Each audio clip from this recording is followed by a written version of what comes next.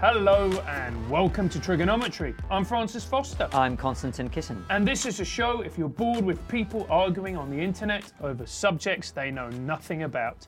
At Trigonometry, we don't pretend to be the experts, we ask the experts. Our brilliant guest this week is a professional rapper, creative entrepreneur and podcaster, Zuby. Welcome to Trigonometry. What's up? How you guys doing? Man, it's good to have you here.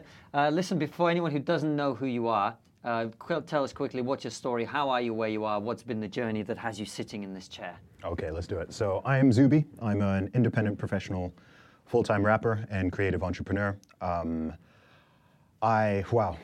from a lot of places. I was born in the UK. I grew up in the Middle East and Saudi Arabia, lived there for well over a decade, went to school there for a while, went to an international school, hence the hybrid American-British accent.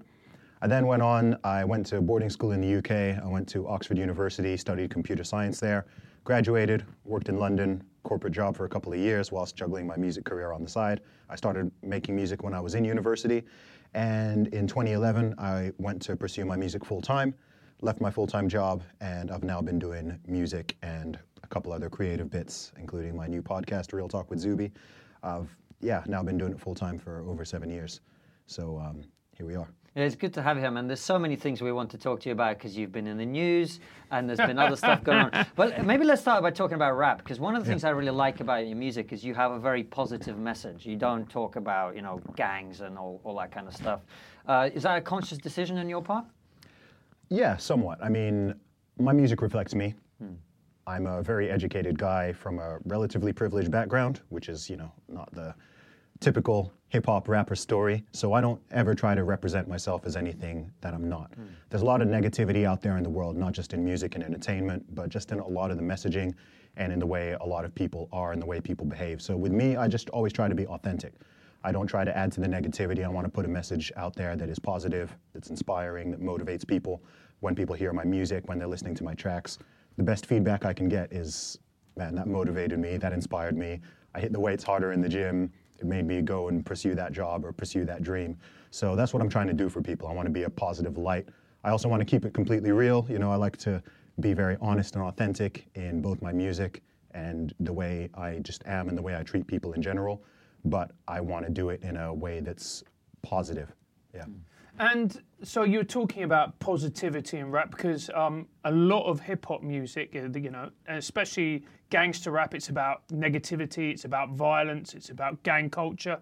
How much responsibility do you think these artists have to their listeners? Or do they not have any at all and they're just simply telling their truth?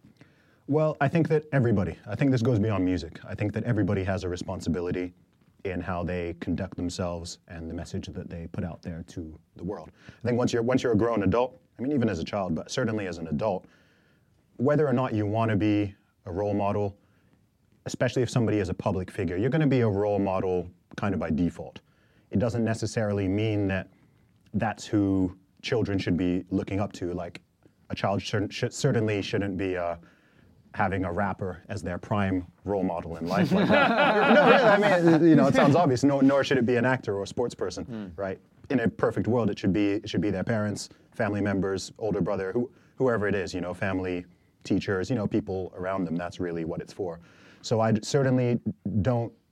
So there's always that sort of argument about how much responsibility should be on rappers or musicians versus other stuff, because on one hand, I do think that there is a responsibility just as like I said, as an adult, but at the same time, it's also not that argument where something bad will happen or people behave in a negative way and people try to blame it on music or video games or movies. It's a much more nuanced conversation than that. Like a lot of things, people try to make everything black and white and very binary. But I think, coming back to that first question you asked me, you said my music is very positive and it inspires people. And I know for a fact it inspires people because I've spoken to people it's inspired. So it wouldn't make any sense to say that music can have a positive influence, but it's impossible for it to have a negative influence. You see what I mean? Yeah. So there obviously it's kind of like a chicken and an egg thing. A lot of rappers who rap about gangster stuff will say, I'm just rapping about my life, or I'm documenting what's happening in the streets or whatever, which can be true, but there's a line between documentation and glorification. And I'd be lying if I said that there are not certainly some artists who are trying to make it sound really cool to go out and kill people, or sound cool to take drugs or sell drugs or whatever the case may be. So in my personal opinion, that's when it kind of crosses that boundary. But perhaps a better question might be, why does it appeal to people? You know, what is it that makes that music sell? Because people are only going to supply what people demand. So maybe a better question is, you know, why are we drawn to violent lyrics, violent video games, violent films? You know, why are we drawn to all these things? I think that perhaps might be a better question, which nobody ever seems to ask. I love he's just criticised that question. He's like, yeah, that was a shit question, guys. Ask me a better question next time. All right, Zuby. So what does draw people to violent rap music? But it's everywhere, isn't it? Yeah. It's films. And I don't know, tell me what you think. I guess part of that is that we are drawn to things that we don't ourselves necessarily experience in our own lives. So we're kind of living through someone else. You know, like when we watch a movie about someone taking revenge with a gun, like I would never go out and do that. But I have thought about, you know, Of course, you're Russian. Yeah. the racism has begun, guys. Yeah. I've seen you with your Novichok hanging around Costa Coffee. Yeah. I think that's a factor. I think the true reason is a bit deeper and darker. I think human beings, particularly guys, we're all men here, we're all males, you know. There is something presumptuous. in our brain. Yeah, I know. I'm assuming everybody's all our gender right now. genders, I know. Sorry, I'm such a bigot. I think there's something innately in us from a kind of evolutionary perspective that is wired for sex and violence. And the reason for that is obvious, because in terms of survival, we've always needed these two things. And it's very recent that we're actually living in a relatively peaceful, stable society. Like you look at the last several hundreds, thousands of years, men have always been going to war. We've been going to war. Men have been pillaging and, you know, reproducing, and just that's kind of been the way forward. So it's like now we live in fortunately, a very safe, stable, civilized society. But I still think, you know, you've still got that thing in your lizard brain. It's kind of like a very primal thing that is drawn to violence or sex or whatever it might be. And you obviously don't want to manifest that in a negative way, but some people do that, and we call them criminals, right? There are people who go out there and do horrible things. But I think that, you know, if you're playing a violent video game and you're shooting people up in the game, or you're playing GTA and chucking people out of cars and doing all this stuff that you wouldn't dream of doing in the real life, I think it's kind of satisfying that innate craving without actually doing anything that's going to have a negative impact on you or on society. So that's my kind of theory. I think the same goes with listening to really aggressive music. I think the same goes with watching action films where stuff is just blowing up and people are doing all kinds of stuff to each other. I think it's all kind of the same primal So you're saying state. it's essentially cathartic. Yeah, exactly. That's what I think. And Zuby, where do you stand on the whole free speech thing when it comes to rap music? Do you think it's ever acceptable? Because there were two grime artists recently who were arrested and all the rest of it for their lyrics. Do you think it's ever acceptable to arrest people for their lyrics or to ban people from platforms like YouTube? Or do you think ultimately it is free speech and everybody's entitled to it? Well, I'm essentially I'm pretty close to a free speech absolutist. That doesn't mean I approve of all speech, hopefully needless to say. But No, you need to say that nowadays, dude. There's kind of a couple questions there. In terms of, should platforms be able to, you know, should we be able to take someone's video off YouTube or song off YouTube? Yeah, YouTube has a right to do that. Private company, you know, if someone's putting out it's just like you can't put a video out of someone getting murdered on YouTube and post it up, you know, they're going to take that down. You can't put up porn on there, they're going to take that down. So YouTube already does have content restrictions and guidelines, which is fair enough, like they can do that. In terms of the police and justice systems getting involved in stuff, generally I think musicians and everybody should essentially have complete freedom of speech. Of course, freedom of speech does not cover genuine calls to violence. It doesn't cover like genuine, credible threats towards individuals or groups and things like that. So there is like a very small, tiny percentage of stuff that's like, okay, that's going beyond the bounds. But outside of that little tiny segment, I would be hesitant of saying that there should be any kind of censorship or restrictions or anything like that, because with these things it's always like, well, who sets the rules, right? Offense is very subjective, as we all know. You guys are comedians, so what's offensive to one person is not offensive to another person. And if you have a big enough audience, you're always going to have someone who's offended by something. And you don't have a right. No, none of us have a right to not be offended. That's not a right. The freedom of speech trumps the freedom. Sorry, the right to speech trumps the right to not be offended, because there is no right to not be offended. I mean, you don't want to go around living your life and just being cruel and offensive to people for no good reason. You're probably going to get punched. But I don't think many people would want to do that anyway. I think when people talk about an absolute right to free speech, people always panic because they're like, oh, well, they jump to really like fringe, crazy cases. Yeah. And you're kind of like, well, no, someone can't call for someone's execution or harm to be done with someone, because that does cross into criminality. And I'd say with music, it's just the same rules should cover it, really.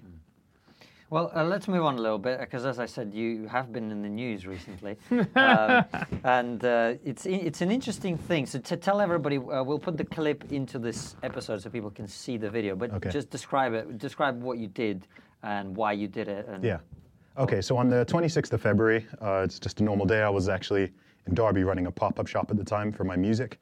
You're such a hipster. Hipster? He comes in, he's got the attitude, the muscle. I was running a pop-up shop. Yeah, man. Were you eating a falafel wrap as well at the same time? No, never that, man. I've got to make my money, man. I'm an independent artist. I'm sorry, just the words of pop-up shop. Sorry, they got me. Anyway, okay. I don't think most hipsters even have pop-ups. Maybe they shop at. They shop at. I think them, Zuby is the opposite of a hipster in every way, except the beer. No, man, he's gonna go out. He's gonna get a vegan flat white. He's completely undercover vegan. Ethically sourced cookie.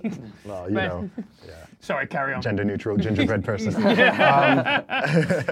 was I saying? So I posted up a 9-second clip of me doing a deadlift in the gym. Just in one of my training sessions, and I tweeted it out with a caption saying, "I keep hearing about how there's no biological strength difference between men and women. So watch me destroy the British women's deadlift record without trying." And then I wrote, "P.S. I identified as a woman whilst lifting the weight. Don't be a bigot."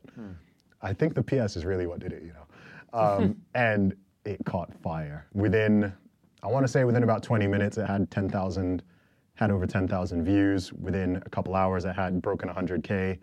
I was literally looking at my phone, and the retweets and likes were just flipping up in real time. Yeah.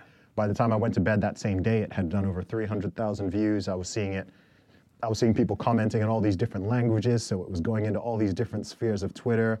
I saw it get retweeted by some massive accounts that had like 500,000 plus, 1 million plus followers, and it just went nuts. I woke up in the next morning, over 500,000 views, and in total, the original video is now at 1.3 million views. Some of the interviews I've done have over 1 million views. I did an interview with RT with 2 million views on YouTube. I did one with Ben Shapiro, which has got like 350K. And then Tucker Carlson on Fox News talked about it. Piers Morgan on Good Morning Britain talked about it and showed the video. It was covered in Sky News Australia. And then one of the big ones that a lot of people noticed was on the Joe Rogan Experience, on his episode with Brian Callen. They had like a 5-minute section, on it, where they pulled up the video and they were laughing at it. And Joe shouted me out and followed me on Twitter and announced it to the audience in real time as well. So yeah, Rogan now follows me on Twitter and sent me a message thanking me for the video. And it's been insane. I was featured on BBC One, BBC Radio 1, BBC Solent, BBC Oxford, the Daily Mail, loads of places in the USA. So why do you think it got such resonance? Why do you think it got so much purchase? Why did so many people seem to think it was either funny or relevant or topical or whatever? Yeah, well, I think the timing of it. I think the timing and the execution lined up far more perfectly than I imagined when I first tweeted it out. I mean, I put out probably 50 tweets a day, so I didn't think that much of it when I did it. I was just like, okay, my followers will probably find this quite funny. And I had 19,000 followers at the point I tweeted it. I've now got over 40,000. So I've gained across the board, I've gained over 25,000 social media followers just in the past month, which has been kind of crazy. But So the reason I tweeted it initially was because over the last couple of years, I have seen this rising trend of biological men claiming to be women or saying they're transgender and competing against women in sports. It's happened in MMA, in wrestling, in athletics, in weightlifting, in handball, football, loads of different sports. And several years ago, I was telling people in private that this is going to happen because there's no reason for it not to, right? If someone is going to say that this is the women's league and have an asterisk next to women and say by women we mean anyone who identifies as a woman, then why would a man not, especially if there's an incentive, why would you not have men or boys starting to compete in that? Because they're obviously going to have a physical advantage. So I'd seen that happening. There had been some really recent stories last month. I think in some high school in America, there was an athletics race, and the people who came first and second were both biological men, and this is in the girls' race. There were a lot of questions with it around the Olympics. I didn't realize quite how big and how global the conversation was until after this thing went viral. I was kind of like, oh wow, this is a bigger debate that more people are more passionate about than I initially realized. But I think the video, one, because it displayed both the strength differential, because it's important to keep in mind that video. When I say I wasn't trying, I mean I wasn't trying. That weight wasn't heavy for me. All right, mate, chill out. Sorry. No. It's a heavy weight. But Francis is just jealous. Yeah. Look at him. I just go there, give myself an aneurysm and die. But the point is, I'm not a professional powerlifter. Right? Yeah. There are guys who can lift several hundred kilos more than I can. Wow. Okay. All right. I'm a rapper who happens to go to the gym a lot, so I'm stronger than the average person. But the fact that someone like me could just stroll in the gym on any given day and beat all the women's records, and that should show people, because I do genuinely think there are some people who don't realize quite how big, especially people who don't train, people who don't go to the gym, they don't realize just how much stronger men are compared to women, especially at higher levels. Once you've had some training in, I mean, it can be like double, triple, quadruple the strength in some cases. And then in like strength and then in speed stuff, it's typically about 10 to 12%. So there's a reason you separate men's and women's sports, and everyone's always known that, and it's cool, right? You do that so that you can have women competing and you can have men competing, and that's always been fine. That's what people have wanted. So I think because the video demonstrated that, but then also in terms of the commentary I put on it, I think also, one, it used the logic of the people who make those claims, people who try to say there's no difference between men and women, it's all a social construct, it's all sociological, all that kind of stuff, which is absurd, right? There are people who actually say that. I've heard people argue that if boys and girls were socialized the same way, that boys would not end up stronger than girls are, which is utter I hear something like that and my brain kind of does a backflip. I'm like, are you that dumb? Or I mean, like, that doesn't make any sense. Have you not heard of testosterone? So there was that, and then finally, I think the fact that it was funny. Yeah. Right? It was satirical. So, but it was satirical, but not everyone even got that it was satirical, right? Because we live in such a topsy-turvy world that people often can't tell the difference between something being serious and satire. So some of the flack I received was from people who were angry at me, who thought I was, are angry at me because they thought I genuinely taken the women's record, and so they were saying this is unfair. What you're doing is deeply unfair towards women. You're not really a woman. All this, and these long diatribes, and I was like, wow. And then there were people who thought that I was being sexist by trying to prove that men were superior to women. There were people who said I was being... Like that needs any proof. There he goes. It's a joke! Hey, that joke is killing in Russia. Yeah. Finally, somebody says the truth. Yeah, and then of course you had a very small percentage of people trying to claim that it was somehow transphobic and infer that because of this deadlift that I somehow hate trans people, or I want some horrible stuff to happen. You get the typical nonsense. People like to throw accusations out with hope that it'll somehow denigrate your position because they can't argue with what you're actually saying. But it was also funny because I responded to a lot of these things publicly, and I was just claiming that they were being transphobic, right? Because I'm like, according to your own logic, you've said that I can identify as whatever I want. And also you have this concept of gender fluidity, so I don't even need to, so that's why I said I identified as a woman whilst lifting the weights. Because I've heard people talk about gender fluidity, and they've said, for some people it's day of the week. It can depend on what location they're in, what emotional state they're in. So I said, well, when I'm in the emotional state of wanting to break a record, I do genuinely identify as a woman. Now I'm a man. But next time I go to the gym, I might be a woman as well, and nobody's supposed to deny that. Everybody's supposed to accept it. So I kind of kept flipping that back on all the critics, and they just kind of got frustrated because they were like, "Oh, he knows my arguments too well, right?" So the whole thing was really funny. It went way further. It went way further than I ever thought it was going to, but it's been an interesting couple of weeks. Yeah, it's interesting, isn't it? Because you never know what people always assume, like with that story with me earlier in the year as well, people always assume that you made it go viral, right? And obviously as comedians, artists, we're all egomaniacs. We want every tweet that we put out to go viral, but you never know what's going to happen, right? And that always drives me crazy. But, this point about hating trans people, we had India Willoughby on the show a couple of weeks back, who's a transgender woman who's a TV presenter in this country. And we were talking about this very issue about women competing against trans women in sport. Yeah. And she was like, well, no, this can't happen. If you've gone through male puberty, biology is going to be different. Yeah. But at the same time, I have to say, listening to her talk about her own experience and her own story, there are people who hate trans people. You know what I mean? Okay. And I think they were trying to lump you in with those people. Oh, people try to do that with everything, don't they? Yeah. Right? You've got people who think that literally everyone who voted Brexit, literally everyone who voted Trump is racist. It's like, really? You know what I mean? Like, I'm sure there are racist people who voted Brexit. I'm sure there's people who voted Trump for racist reasons. Yeah. I'm sure there are people who voted Brexit for racist reasons.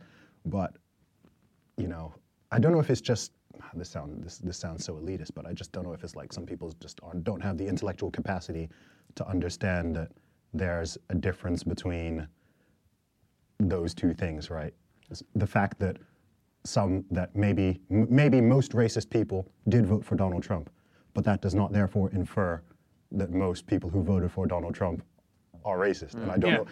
I don't know if perhaps logically some people don't comprehend that. Just like some people don't understand that correlation does not equal causation. They'll look at two things that are correlated, and then they automatically say, boom, that's that. They'll see any sort of disparity that exists in any data set, and they'll assume that must mean there's some kind of unfair discrimination or something like that. You see this all the time. The most obvious one would be the whole gender pay gap, which has been debunked literally for about 30 years, right? So people will just take all the total earnings of men, all the total earnings of women, or sometimes they'll do it by race. I saw Hillary tweeted about that yesterday. And then they'll just say, oh, look, there's a difference, therefore racism, therefore sexism. And you're just like, what? Like, it's such a, you could explain to a smart 7-year-old why that doesn't make sense, but people just run with it. Politicians run with it. People just buy it up, people eat it up, and it does my head in, because I'm just like, how are you falling for this still? It doesn't take that much thinking to be like, oh no, that doesn't make sense. If that made sense, you'd look at the NBA, and you'd conclude that the NBA is deeply racist against they hate Jews, man. They hate Jews. Literally. And Asian people. Exactly, and Asian and white people. It's maybe 60-70% black. NFL, you look at these things, sprinting, 100 meters, 200 meters, you'd say, wow, they're being discriminatory against non-black people. You look at swimming and say, man, they must hate black people because there's no black people in the pool in professional swimming.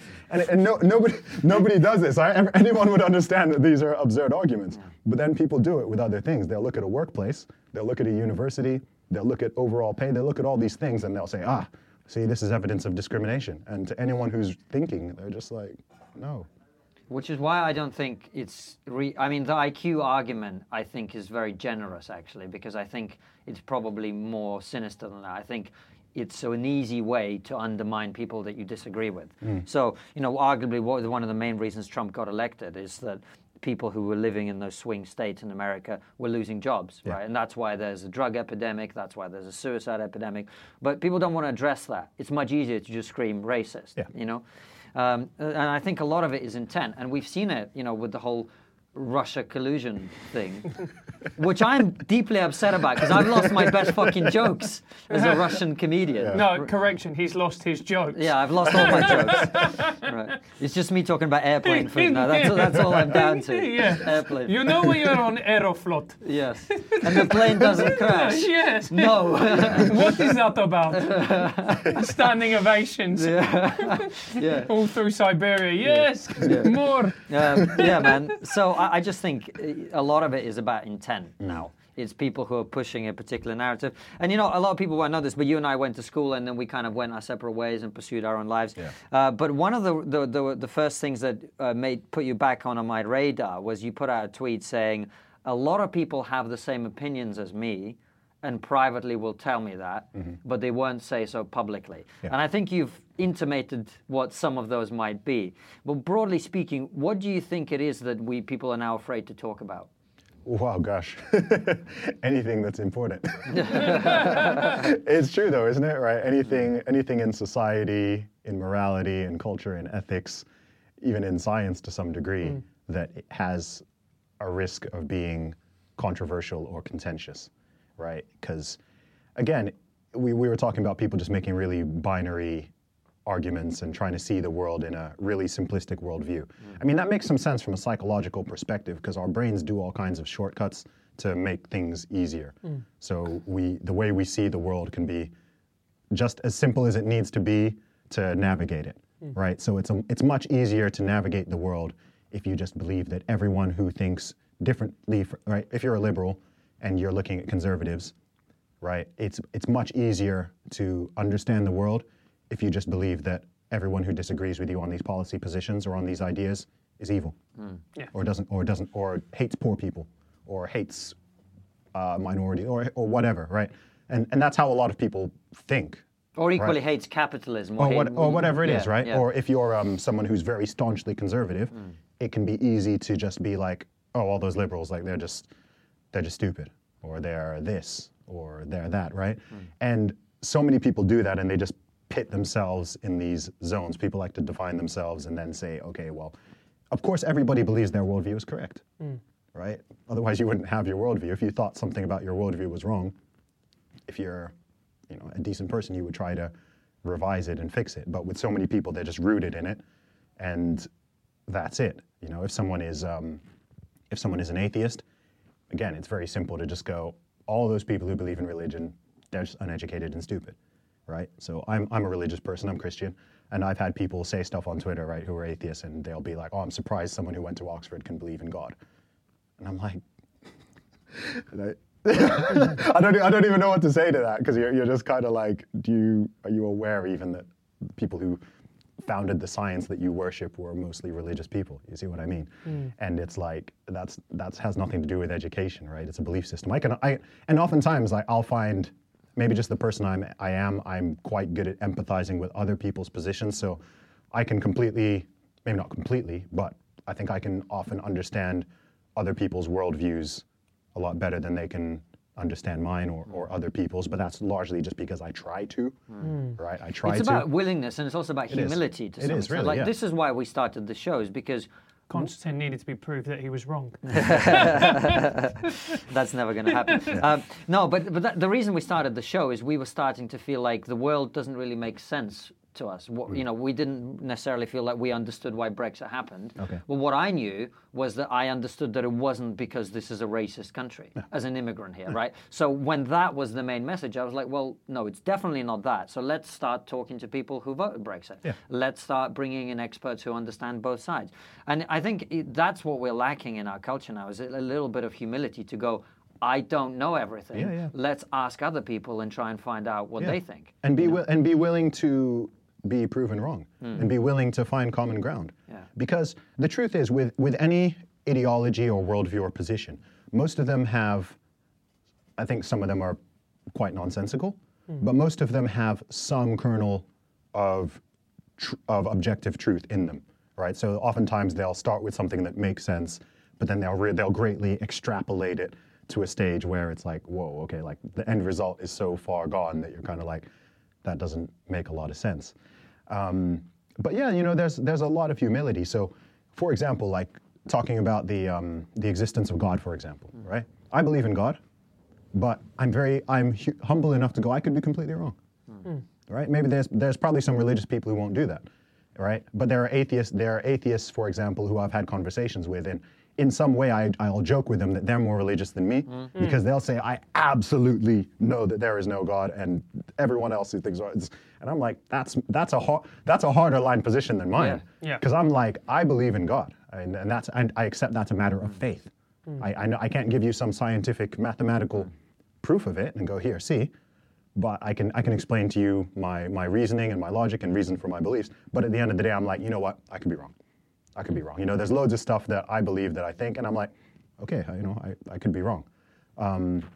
But what's weird is when people are presented with data, people are presented with facts, which disproves them. You talked about this whole Russia collusion thing, right? The media, how many people have actually said, you know what, we were wrong, we blew this, we're sorry. No, they just said, no, the report is, it's not right. No, there was something. Like, it doesn't matter what that, I saw someone saying, it doesn't matter what that report said. We know he did it. And it's like, you're presented with something that goes against what you believe, but people don't have the humility to just be like, oh, okay, fair enough. You know, like, because people don't want to change their minds. And that makes sense. Like, I like being right. Everybody likes being right. But there's big issues that I've changed my mind on in the last sort of 5 years, because I've spoken to other people, I've seen other perspectives, and I've had times where someone's got a better argument and better facts, and I'm like, oh, okay, you're right. Yeah. Do you think it might be even deeper than that and to do with identity? For instance, people identify as certain labels. Yes. Yeah. So then when they're presented with something that not only challenges the label they attach themselves, you're also challenging the fundamental structures of how they see the world. And that is unfortunately just too dangerous and massive a change to go through. Yeah, it's painful. It's painful. If you have a deeply held belief, especially if you've held it for some time, and then someone presents something that counters it or even challenges it, right? Even if it doesn't completely supersede it, but it challenges it, a lot of people are not able to deal with that for whatever reason. So sometimes it can be hard for people to even have these conversations, because not everybody is even willing to have the conversation. And I think that's partly because maybe somewhere deep down, they might know that what they believe is nonsense, right? They might know that the reason you can't challenge it, the reason they don't want anyone to challenge it, is because it can't stand up to scrutiny. So if you believe in some super weird idea or philosophy or ideology, Socialism. it's a fantastic example. Because, you've got people who advocate for communism. You've got people who live in the UK, the USA, capitalistic countries, some of the most wealthy, successful, equal, best societies in the world by most measures, and they advocate for communism. And you'll be like, okay, so tell me where it's worked. What about that? What about the Soviet Union? What about Vietnam? What about China? What about Cuba? Right? What about Venezuela right now? You'll give them all these examples, and that wasn't. They didn't do it my way, or it wasn't communism that led to the fall. It was, and this kind of cognitive dissonance, I find it very bizarre, because I'm like, why would you? Like, most people can recognize that Nazism was a bad idea. Let's not do that again. You know, like people happily accept that one, but there's like something sexy about socialism and communism that people just want to keep trying it and trying it and trying it, just no matter how many times it fails. And yeah, that's quite fascinating to me. Like, that's because the Soviet Union was on the Allied side in World War II. True. And that's why the Soviet crimes were never really exposed. Yeah, the same way Stalin killed more people than Hitler. Yeah, you know. I know. But also I think, and it sounds flippant, it sounds almost jokey, but I think that there's a real truth to it. Hitler doesn't look good on a cheese shirt. Che Guevara does. Yeah, it might be just branding. Yeah, Che Guevara, that picture, that's an iconic photo. Yeah. Everybody knows who Che Guevara is without him necessarily knowing his story. Yeah. Just because he looks so damn sexy and good on a t-shirt. Yeah, I mean, some of it is just education as well. You know, I mean, some of that might be because, as we all know, you know, academia is steeped. You know, it leans very heavily left, both in school and college and university for the most part. So when people are learning history, I mean, how many people? I mean, I remember specifically learning about the Holocaust and the atrocities of Nazi Germany in school. Like, I remember seeing the pictures and watching some videos, and it was steeped in your mind Nazism bad, right? It was like it was very clear, right? No one would have. But I didn't learn about a lot of the stuff in the Soviet Union and whatnot until my 20s, and I actively searched it out. Yeah. And I was kind of confused because I was like, oh, how did this all go on? Like, there's all this stuff, all these tens, hundreds of millions of dead bodies, and this was just glossed over completely. And that strikes me as quite pernicious or sinister, because I'm like, well, no wonder you've got all these university students running around waving hammer and sickle flags and thinking that, wanting to overthrow capitalism and whatnot. Well, this is one of the things that George Orwell actually wrote about, because when he published Animal Farm, when he published 1984, those books were being suppressed in the UK. And that's one of the things he was rebelling against. He actually wrote a brilliant essay talking about self-censorship, about how basically at that time it was not politically correct to criticize the Soviet Union because they were helping Britain win the war, and then after they were the allies, we didn't want to poke the Russian bear with this, all this shit. And that's why all that stuff essentially never got properly aired, which is why that ideology isn't as tainted as Nazism. But talking about stuff that is difficult to talk about, one of the kind of main themes, I think, of public discussion, certainly kind of in the Twitter sphere and blogosphere and in politics now, is privilege, is oppression, is structural inequality, all this kind of stuff. Where do you come down on that? Or what about, say, the concept of white privilege, for example? I think it's garbage, completely. I think it's utter garbage. I think someone could argue that in any given country, you may have some form of majority privilege. I mean, the whole thing of white privilege is it's essentially a little essay or paper by some woman that went way too far, right? They had that whole I can't remember the name of the woman who first wrote the paper on it and the invisible knapsack and whatever. It was a relatively short paper just with this idea of white privilege, right? It was just kind of an idea, and for whatever reason, over the past few decades, people kind of refound this paper and ran with it. And so now you've got politicians and you've got actors and you've got just general people talking about this whole concept. So I don't think it exists.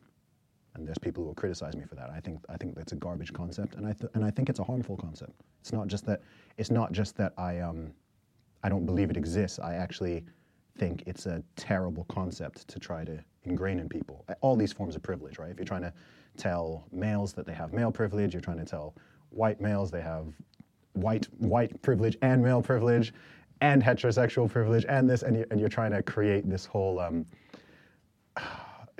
what is it? Jordan Peterson always refers to the postmodern neo-Marxist station. It's kind of become a meme by now, right? But it is true because it's destructive. This is the problem, right? I don't support any one. I think that I don't think it's true.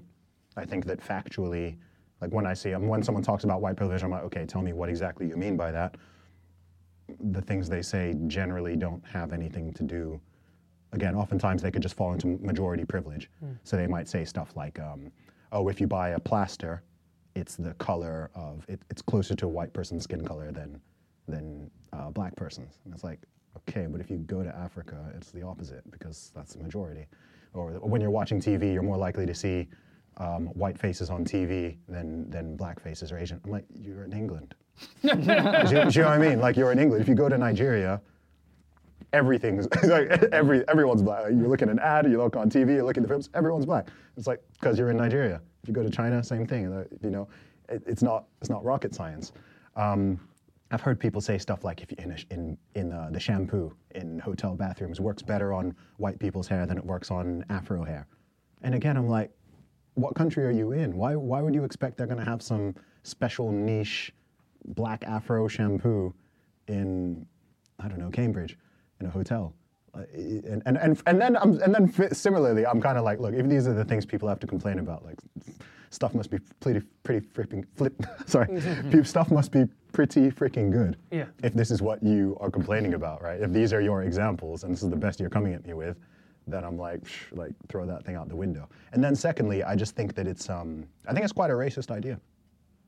To be honest with you, I think it's a very racist idea to start claiming based on people's skin color, based on people's sex, based on people's sexuality, assuming they have some kind of advantage or disadvantage that they've just inherited, and that no matter what they do, they need to kind of acknowledge it and atone for it and check their privilege, and you can now kind of beat them with the stick, right? Every time you say something I don't like, I can say, well, you're using your white male privilege to victimize me. Well, let me use some of my white male privilege to try and push back on some, just for the sake of being devil's advocate. Let's do it. Because I hear a lot of what you're saying, but a lot of people might say, well, if you and I were walking down the street in this country, I am not from here, you actually were born here, unlike me, right? But the police would treat us differently because I'm white and you're black. According to what? Black people are more likely to be prosecuted. Black people are more likely to get a longer sentence, a harsher sentence for the same crime. People say you're more likely to be arrested, etc. Right? For what? Arrested for what? If arrested for what? I mean, you're more likely to be. Let's say you're more likely to be stopped and searched. Right? We know that. Okay. What? Like in London or something? Yeah. Yeah. Okay. Yeah. That's. There's a couple reasons for that. Okay, so the whole stop and search thing, that's a complicated issue. I mean, everything has like a flip side. So the flip side of this one is obviously in certain areas, in certain cities, in certain countries, the breakdown of demographics who commit certain crimes is different.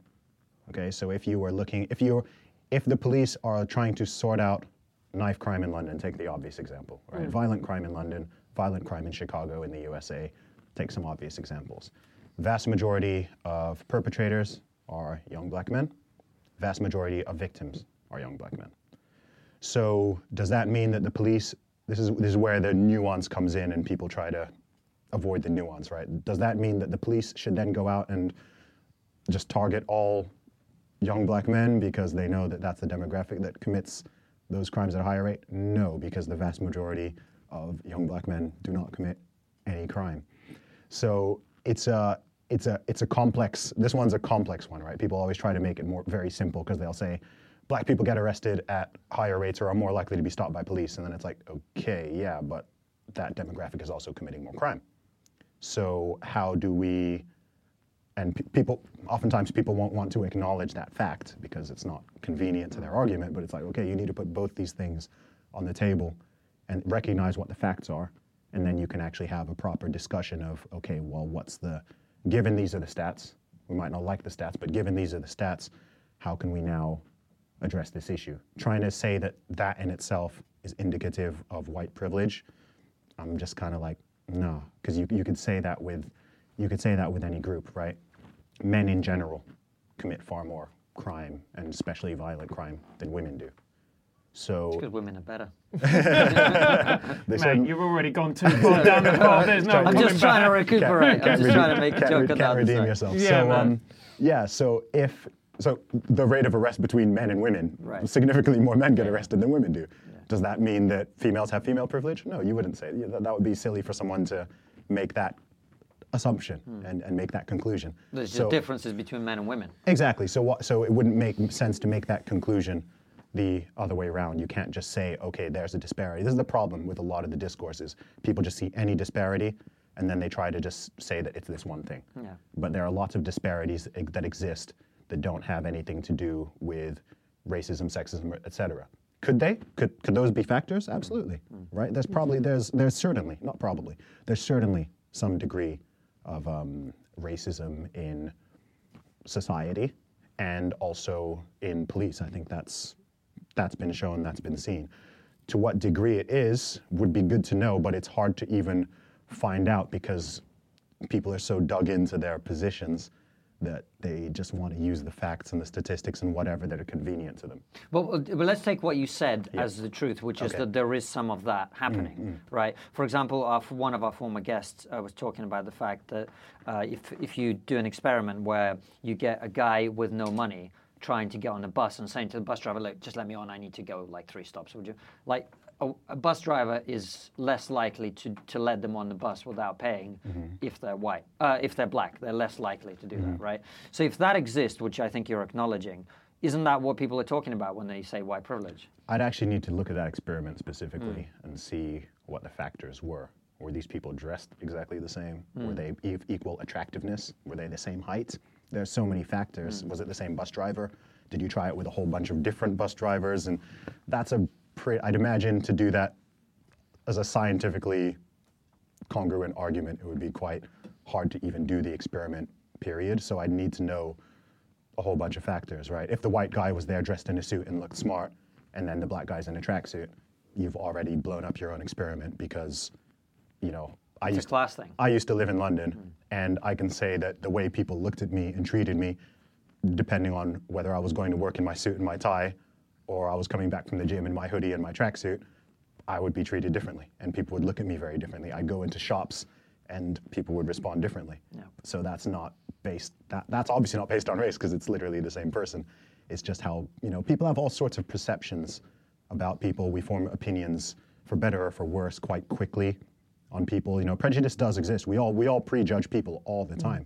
As soon as you see someone in the street, you form a really quick opinion of, it's not even an opinion, but like a pre-opinion almost of what's their status, how smart might this person be, how attractive is this person, how dangerous could this person be, is this person going to ask me for something, you do this, it's immediate. It's immediate, and so these things happen, and I'm sure, again, there's a sex component to that, there's a race component to that, even as a guy, okay? If you are walking down the street at night and there's a woman approaching you versus a man approaching you, you'll have a heightened level of threat for the man. Not because you're sexist towards fellow men, but because it doesn't even mean that person's a threat, but you're just aware, especially if it's a group. What if it's a group of guys, and what if they're big? What if they're rowdy, right? What if they're, you'll just be on your guard, especially if you're a woman, right? A woman would be more so on her guard. Whereas if it's a group of 3 girls, she's probably less likely to think that thing. So yeah, it's a complex, all this stuff is really, really complicated, but it's good, it's stuff that is good for people to discuss openly and honestly. This is the problem with over political correctness, when these subjects become taboo or people don't want to talk about them openly. Because if you do genuinely want to find solutions, if that's what people want, that's what they say they want, if it is what people actually want, you have to be able to discuss these things with nuance, push the emotion to the side, and look at it from a lot of different angles. Because most things in the world, human beings are the most complicated thing that exists, And it doesn't also, I take it back to identity again. That's a problem with these types of discussions, is when you make a criticism or you put forward an argument, people feel that you're criticizing their identity, who they are, and then they respond emotionally. Yeah. And at that point, any semblance of sharing of ideas or listening goes out the window. Yeah. Fortunately, I'm not a very emotional person. No, I'm really not. I did a personality test. I'm in the bottom 2% of neuroticism. So I'm like, 98% of people by default, by definition, are far more emotional than me and susceptible to this stuff. But with me, I'm very frank, very authentic, and I care about the facts because I do actually genuinely care also about finding a potential solution. Okay, I don't like the fact that you've got violent crime that's being, again, put it simply, you've got a lot of young black guys, especially, who are dying at the hands of other young black guys, whether it's from guns, whether it's from knives, whether it's beating people up, whatever the tool used. And it annoys me when people are pretending to have this discussion, but they're just screaming at each other and trying to accuse the other people of who can. You get these segments on TV, it's like, who can be the first to accuse the other of racism? Like, that's literally the conversation. And I'm like, that's not constructive. That's not constructive. If you genuinely want to help these people, if you genuinely don't want to have grieving mothers and fathers who have lost their sons, if you really want to get to the core of the issue, you have to be able to put it on the table and discuss it openly. You want to get a range of people, range of opinions, discuss it from different angles so you don't have too many blind spots. But too many people target the person who's too many people judge the argument based on the person who is making it, rather than what the argument is. So if a white guy, if Piers Morgan says something about knife crime happening amongst black youth in London, right? People will try to demonize Piers Morgan. Rather than addressing what he actually said, whether you agree with it or you have some counterpoints, what people want to just go on and rage on him. And I'm like, well, you're part of the problem then. Because if you genuinely care about this demographic of people, people in general, nobody wants to live in a society where people are getting shanked. So if you genuinely care about that, you have to be willing to accept the facts and then to try to find a solution. And everybody does want a solution. Like, I'm not aware of anyone who wants this stuff to be going on. I'm not aware of anyone who wants the rate of theft, murder, rape to rise. You see what I mean? Nobody wants these things. So when people try to claim that that's what someone wants, and it undermines the entire thing, and you just kind of end up in this useless spin cycle where it's kind of just going around and everyone's shouting at each other around a table, and it's like, okay, well, nothing's going to happen there. And I think part of it as well is because I do think the root cause of some of these issues is a lot deeper. It's deep. It's deep, and it's not easy to solve, right? To take a very obvious one, I would say rising rates of single motherhood, rising rates of fatherless homes.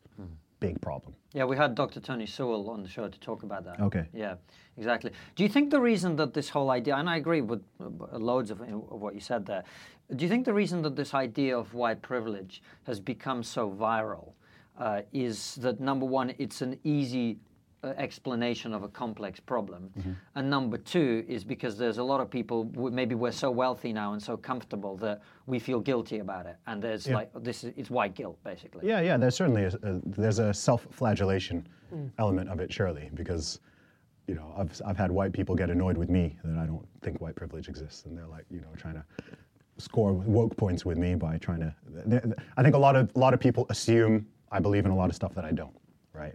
Which in its own way is a little bit racist, right? Just a little bit. Yeah. Right? People assume because I'm a black guy, I'm going to believe that I'm a victim or that I'm oppressed and whatever. And I'm like, no, I'm like the least on board with that train out of most people. So people will, kind of try to frame things in a certain way, and then I will challenge them on it, and they're not expecting it, so they're suddenly like, ooh, I don't know. But yeah, I think a lot of it is, I guess what you could call virtue signaling.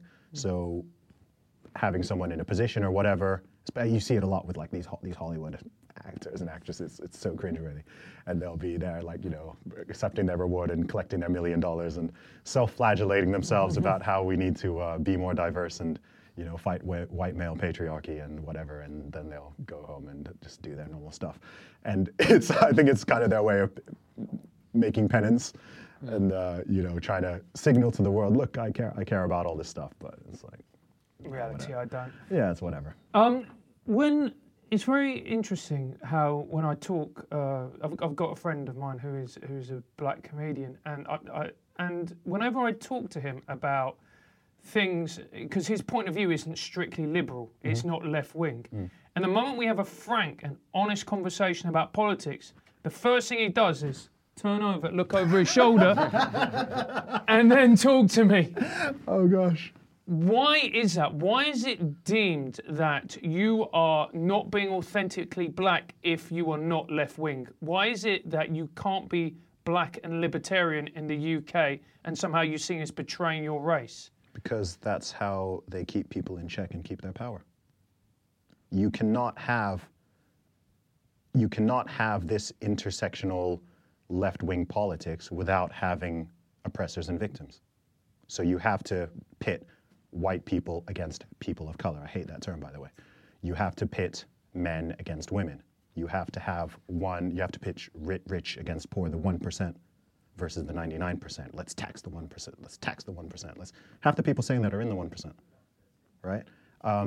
So their whole, like, take the Democratic Party in the USA. If you take away these narratives, then everything they've been running on for decades is lost, right? They've been running on, this is why I vehemently dislike the Democratic Party, right? I don't even want to get I'm not really even a partisan, but I really dislike their methods because, they just run on forcing black people in America to buy all these narratives.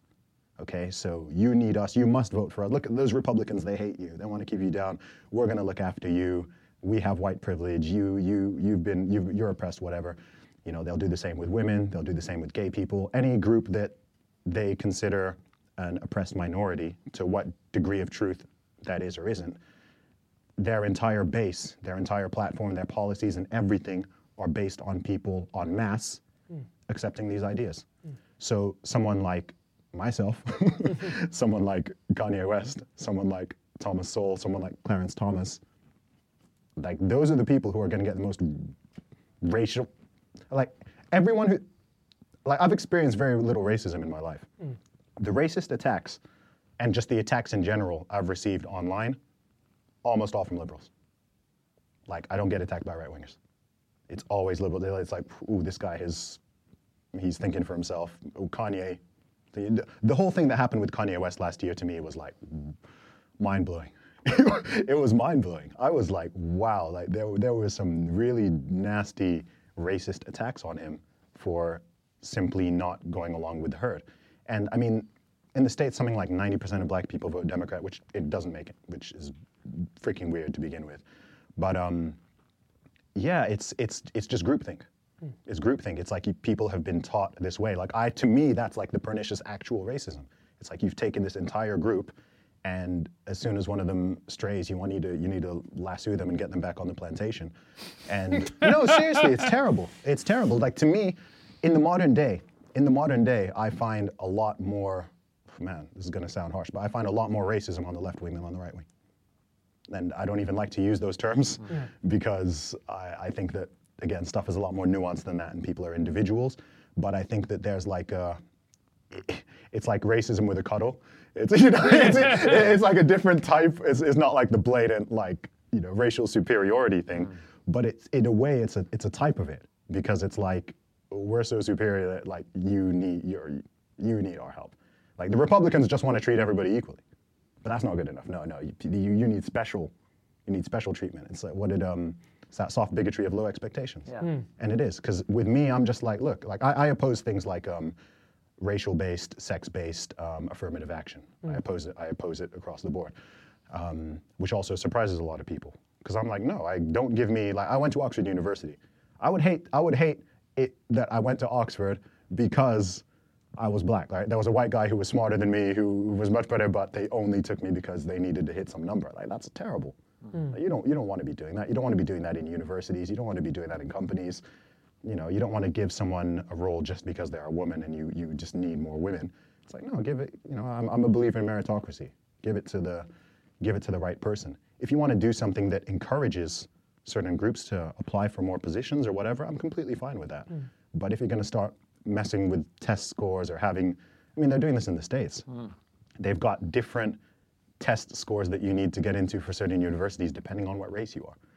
Hey man, that's fair enough. They're trying to compensate. They're trying to compensate for Asian privilege. That's what they're doing. Yeah. Man, I've taught in a grammar school, and those kids, majority, they were 80% Asian. And they're just destroying everybody else. Man. They're smashing it. They're smashing it. But that doesn't mean you start discriminating against them. That's insane to me. But that feeds so much into the point that you made earlier, which is what you're allowed to say depends on your skin color.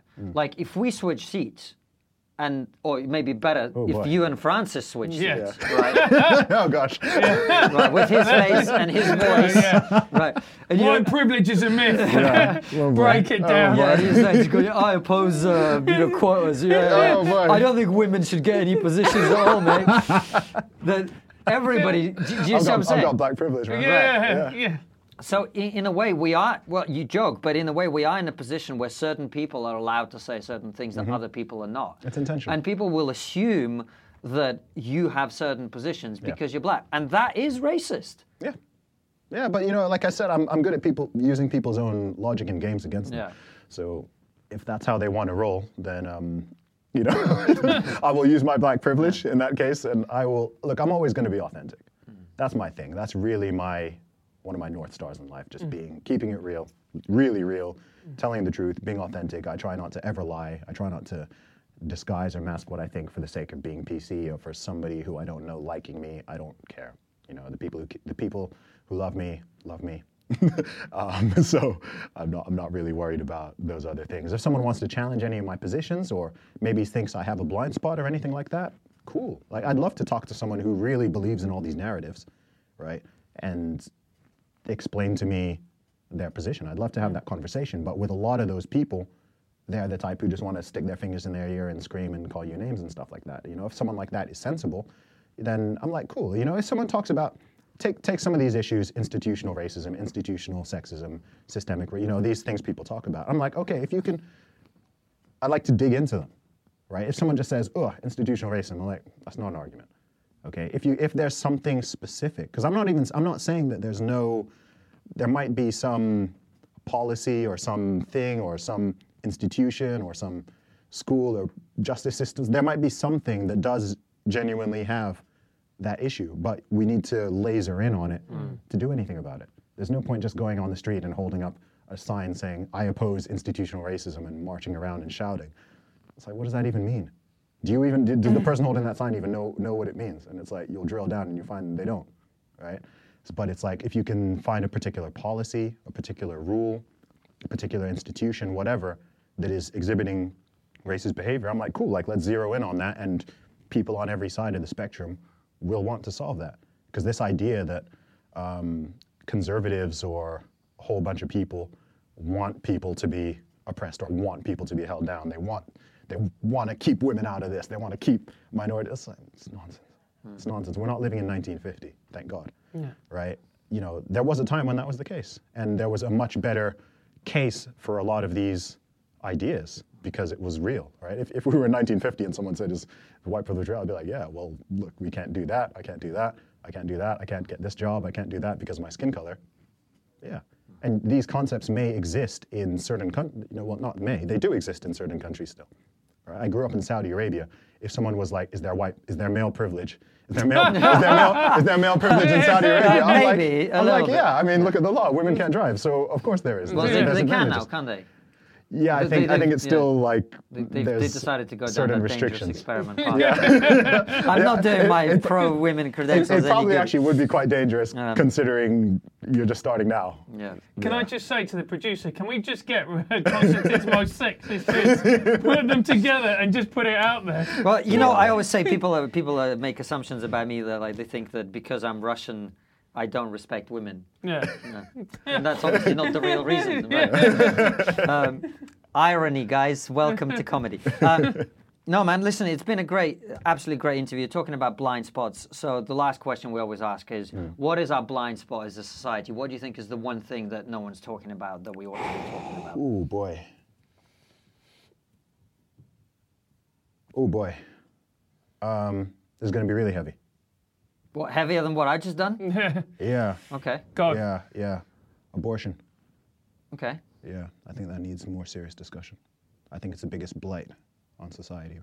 And I think a real serious discussion and elevation of consciousness is needed around it. So to make that more specific for us, I'm guessing given that you're religious, you're probably against abortion. Yeah, not from a religious basis, but okay. I am against it, yeah. Yeah. I mean, those are human lives, and thousands are being taken every day, and it's very much out of sight, out of mind, and it's certainly not a dinner table party conversation topic that anyone wants to get into. But the way I look at it is very similar to how I imagine the people who wanted to abolish slavery would have felt like hundreds of years ago. When you've got this thing that everybody accepts, and it's been going on for thousands of years, and people aren't questioning it, and it's deemed as slavery was always deemed from the perspective of the slaveholders' rights, right? We have a right to do this, we have a right to do this. Abortion generally in the Western world is very much framed as, from pro-choice people, of course, as a women's rights issue, right? And very few people ever think about the baby, fetus, if you want to, use the euphemism, and it's completely framed in that regard. Not from pro-life people. Pro-life people are like, what about the baby that's being killed, right? But I think that whole conversation, I don't know if society's yet mature enough to have that conversation, but it's a conversation that I do think is needed. Like, it's something that troubles me. It's something that troubles me every day. Genuinely, it troubles me a lot. Not because it directly impacts me, but just knowing the rates of it, and looking at the numbers. I mean, in some parts of the US, black babies in particular have a 50-50 chance of being aborted. Okay, so over 50 million potential Americans have been killed since in the past like 40 years or something like that. I don't know the exact figures in the UK, but considering how far we've come in a society in terms of just like consciousness and treating people decently and humanely and stuff like that, that one does trouble me to know that the most vulnerable members of the human species are not even considered in those things. And I know it's a very polarizing topic. It's something people get very heated on, understandably, on both sides. Yeah, in terms of a societal blind spot or something people just don't want to touch, don't want to talk about, I do think that it's to me personally, it's something serious. See, I think the thing with that is that it's such a difficult issue because I don't think it's about maturity. I'm not sure that issue is ever going to get resolved. We're never going to find like a solution because it's kind of halfway and there's always going to have to be a compromise. And when you're talking about human lives, compromises don't really make sense. That's the problem. Yeah. This is the problem. That's the thing. Yeah. So I guess I feel like the place we're at now is, it's in this country, is kind of as good a compromise as you're probably going to get. Then again, you know, they're human lives, and these are people, and so we're talking. Yeah. Not everybody even accepts that. A lot of people don't even accept that. Yeah, but that's only because they're bullshitting themselves because they don't want to have the real. Exactly. They don't want to go.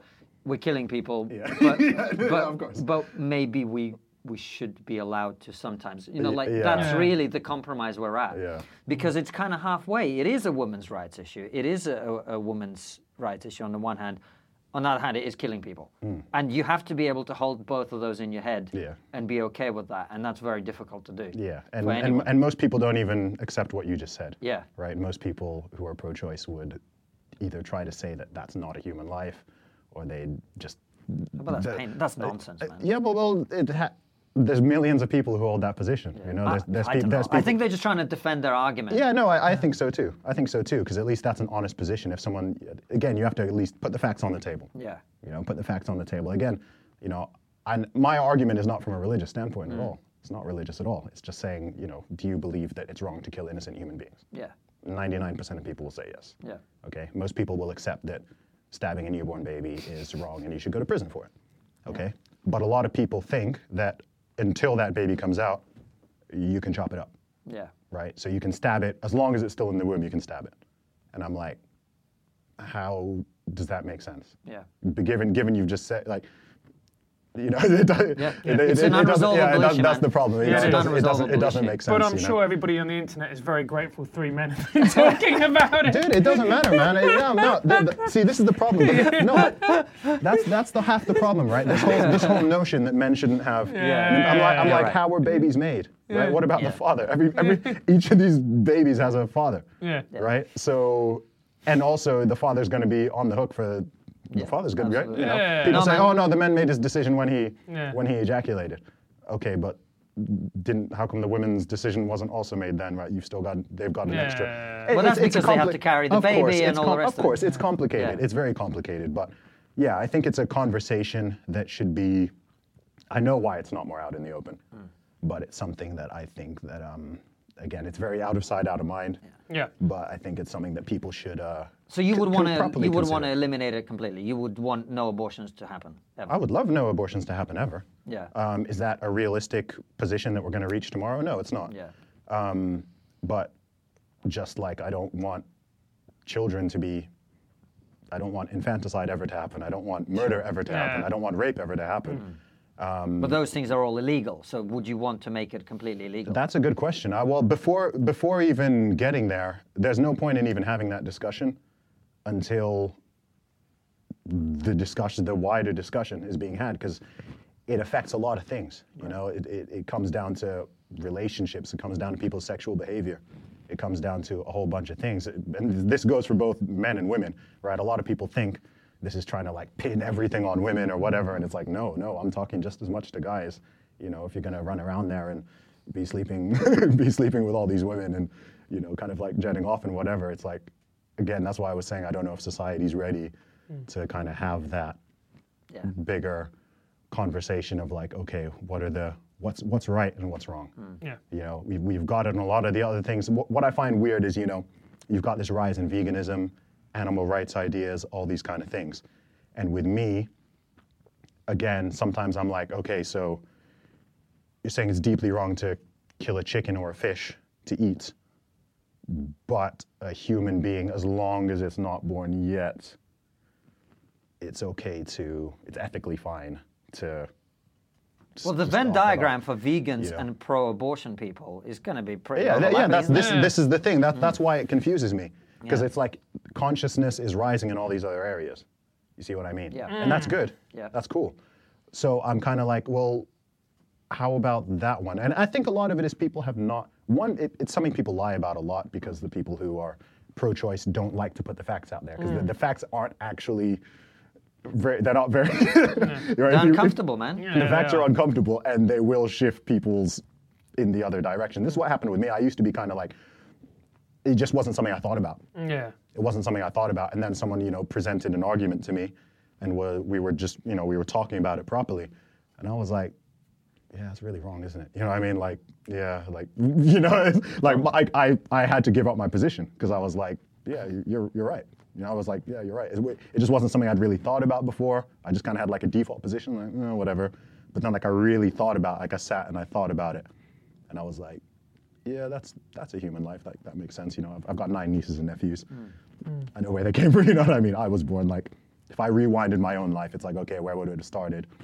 It didn't just magically start when I came out and took my first breath. It's like I was obviously still me when I was in my mother's stomach, right? So I was like, yeah, okay, you win, and from then on, literally, I turned pro-life in like 20 seconds, and so I think it's a conversation that needs to be had. Some people will hate me for that. I've had hundreds of people unfollow me on Twitter after finding out I'm pro-life, but I'm going to speak my truth, and if people don't like it or they want to shy away from opinions that may differ from theirs, then that's on them. I'm happy to talk to anybody, you know what I mean?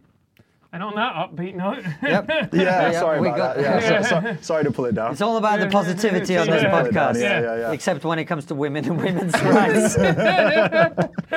This episode has been pretty bad for us. They're all jokes, ladies. Our 3 female followers, we love you. We respect you. Mate, that's just making it even worse. Stop trying to be charming. Right, Was that charming? Yeah, no. Hence, trying to be charming. Just creepy. Good old Russian creepiness. All right, well... I respect women. No, don't do that. Well, listen, guys, whatever gender you are, if you've enjoyed us talking to Zuby, he's a brilliant musician, very interesting guys you've seen. Make sure you follow him on Twitter, on Instagram, on all the social media. YouTube channel as well. The Zuby podcast. Tell us about that quickly before we let you go. Yeah, sure thing. So I do a podcast twice a week called Real Talk with Zuby. That conversations with interesting guests, very open dialogue, very much pro-free speech. You can also find me on Twitter at Zuby Music, same Facebook and Instagram at Zuby Music, ZUBY Music. My website is zubymusic.com, and my new album, Perseverance, is out right now. And it's great stuff. Check it out. And as always, follow us on all the social media at TriggerPod. Make sure you subscribe to the YouTube channel. Zuby has one as well, subscribe to his. But on our YouTube channel, make sure you click that bell button next to the subscribe button to make sure you get all the videos. Leave us an iTunes review if you're a listener. This podcast, if you don't know, is also available in audio form only on iTunes and all other podcast platforms. And we will see you again in a week from now with another brilliant episode. Absolutely. And if you please check to see if you've been unsubscribed. If you have, resubscribe, tell us, and continue to spread the hate. All right, see you next week, guys.